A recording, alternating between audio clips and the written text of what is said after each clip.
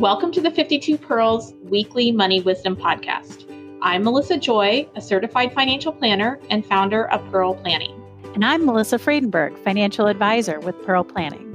Pearl Planning is a financial planning and investment management company located in Dexter and Grosse Pointe, Michigan. We work with clients all around the country. The purpose of our podcast is to explore specific financial topics and provide advice you can use in your everyday life. Hello, this is Melissa Friedenberg in the Grosse Pointe Pearl Planning office with another episode of the 52 Pearls Weekly Money Wisdom Podcast. This week, I'm going to be talking about the investment concept called buying the dips. I'm going to try and explain, as well as share a story or a parallel, if you will, on the concept, as well as talk about how it relates to the current market environment that we're in right now with a little bit of a pullback. I should mention that today is Tuesday, March 8th. So any numbers that I'm giving you will be as of the previous Friday's close, so weekend in March 5th. Also, today is International Women's Day. So happy International Women's Day to all our listeners. We really appreciate you and we hope you are doing great things today. So the term buying the dips is a common phrase that investors and traders hear after an asset has declined in price in the short term. Typically, when you talk about buying a dip, it is, buying an asset when it drops within an otherwise long-term uptrend and hoping that uptrend will resume after the drop. The problem is when you buy a dip, you don't know if it's at the bottom or if there's still further downside. So whether it's a particular stock or overall an asset class, which again, I will explain in greater detail in this podcast, I do want to just point out right from the get-go that there are some flaws in this system or this term. But generally, it is a good concept because one of the biggest mistakes in investor behavior that I have seen people make as a financial advisor, and then also just in investor behavior, the classic and most natural reaction for people is when the market, the general market drops, investors, instead of wanting to invest, they want to either pause their auto invests or pull money out. And the opposite is true. When the market is up, running higher and higher, people want to put more money in. Now, I should say at Pearl Planning, we really talk about, systematically putting money away regularly when you have the funds outside of your emergency savings to invest. And that is the best way to invest for long term. But what happens is sometimes people have money sitting in cash that they don't necessarily need for anything, but they wait for a good entry point to add that to their investments. And so in that particular case, the concept of buying the dips can work out well. So I do want to just share with you, and it's a cliche, I hate to even use this, but the best way that I know to explain is shopping. And not necessarily, if you're going to Target on the weekend and you have a list of things to buy, most people are going to buy the things they want, or maybe add a random candle or blanket that they don't need or wasn't on their list because it smells good or looks good or feels soft, or I don't know, maybe it's just me, but that's how I shop. When you think of the concept of shopping and buying more when things are on sale, I like to use the example for it. My sister was doing this monthly shoe purchase. And it was one of those things that you pay like $49.99 every month for a new pair of shoes each month. And there were several that you got to pick from, or you could skip them, right? So you didn't have to buy every month, but they had your credit card on file and you had to decline if you didn't like any of the shoes. And I see how this works for people because if you're like me, you'll probably forget to decline, or, they'll send you the default shoe and it'll be ugly. And then you're stuck with it. You really can't return it. The concept I'm trying to explain here is if every month you got one pair of shoes for $49.99, but one month they sent you a special offer that said you could now pick two for $49.99, or you could continue on and just get the one pair. What would you do? Well, obviously, you would probably pick two pair of shoes for the same price. And it's not exactly a parallel when it comes to investing, but it more helps to explain the idea of you're actually getting more for the same amount of money when you're buying a basket of stocks, let's say, in the form of a mutual fund or an ETF, which mirrors the index, say, for example, the S&P 500. So for every $100 a month, if you're doing like an auto invest, switching back from the idea of an auto shoe purchase to an auto invest on a monthly basis, when the overall market or those basket of stocks have all dropped in price, you actually get more shares with your same amount, say $100 a month contribution. And that's the best way that I can explain why it makes sense to buy when the market is low. Now, let me point out one flaw with this process.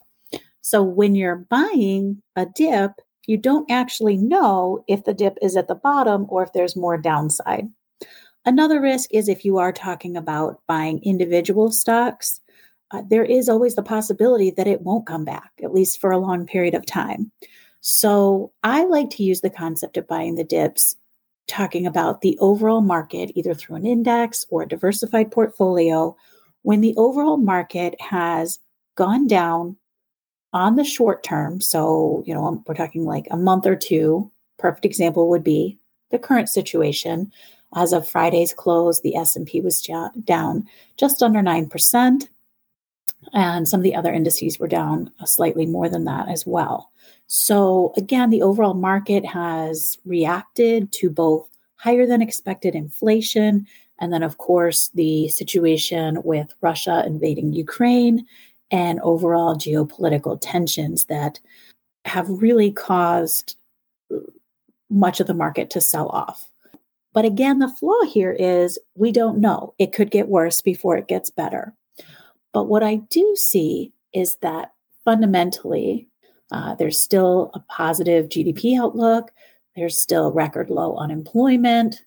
People and businesses, corporations all have record amounts of cash on hand, which leads me to believe that we may see a recovery over a short period of time versus, say, a recession or a depression.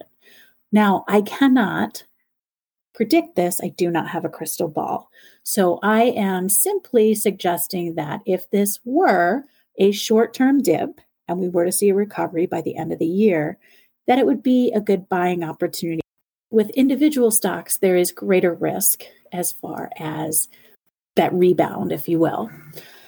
And so a good strategy to implement this buying the dips concept is to set in advance a trigger for what would cause you to make additions. So for instance, if you have a portfolio, you could say if the overall market index S&P 500 were to drop by 8% or more in a month or 10% or more in a quarter, then I am going to then make an addition. So it's not so much that you're buying when you think the market is bottoming, but that concept is that you are going to be getting more shares for that dollar amount if you wait for that certain criteria of the market selling off. I'm going to give an example, and this is from a piece by Hartford Funds. It's called Beyond Investment Illusions. I'm going to link it in the show notes here so you can take a look at it and see the graph because it is rather visual and we're on an audio-only podcast here. But this really illustrates the concept that I'm talking again for a long-term investor over time to take advantage of short-term volatility in the market versus the human instinct of wanting to take money out or have it, be safe, if you will, in cash when the market experiences downside volatility. So in this piece called Beyond Investment Illusions, there is a graph that just shows if you were to put $10,000 in the S&P 500 index in 1981 and just don't add to it, don't take out, just reinvest any dividends, again, in that index, over the period of time between 1981 through the end of 2020, your $10,000 investment would have returned $777,649. On the very next page, there's a graph that shows if you were to again start out with $10,000, in this case, it is starting in 1979, going through the end of 2020 in the S&P 500 index. And every time there is what is called short-term volatility in this graph, which they have used a pullback of 8% or more in a month, every time that happens, which over that time period from 1979 to 2020 happened 17 times, and it is marked by some orange dots on the graph, the opportunistic investor added $2,000. And that would be a perfect example or illustration of the concept of buying the dips. So again, that happened 17 times over that 41-year period. So that would have been a $34,000 addition to that initial $10,000 investment. And that $34,000 plus the initial $10,000, so $44,000 grew to $1.592776. So almost 1.6 million by taking advantage of buying on dips or short-term volatility. Now, in the same graph, they show the opposite, which again is that kind of human nature. So for every time the market dropped 8% or more in a month, instead of adding money, the other investor took $2,000 out and put it in cash. For the purpose of this graph, they're using the index for the 30-day T-bill as cash.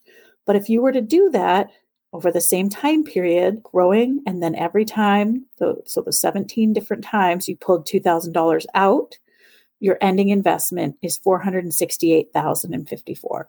So again, for $10,000 to grow, not shabby at all, but it really illustrates the two concepts of pulling money out when the market drops off versus putting money in. I will link this piece in the show notes for this podcast. But what I really want you to think about is how you're feeling right now.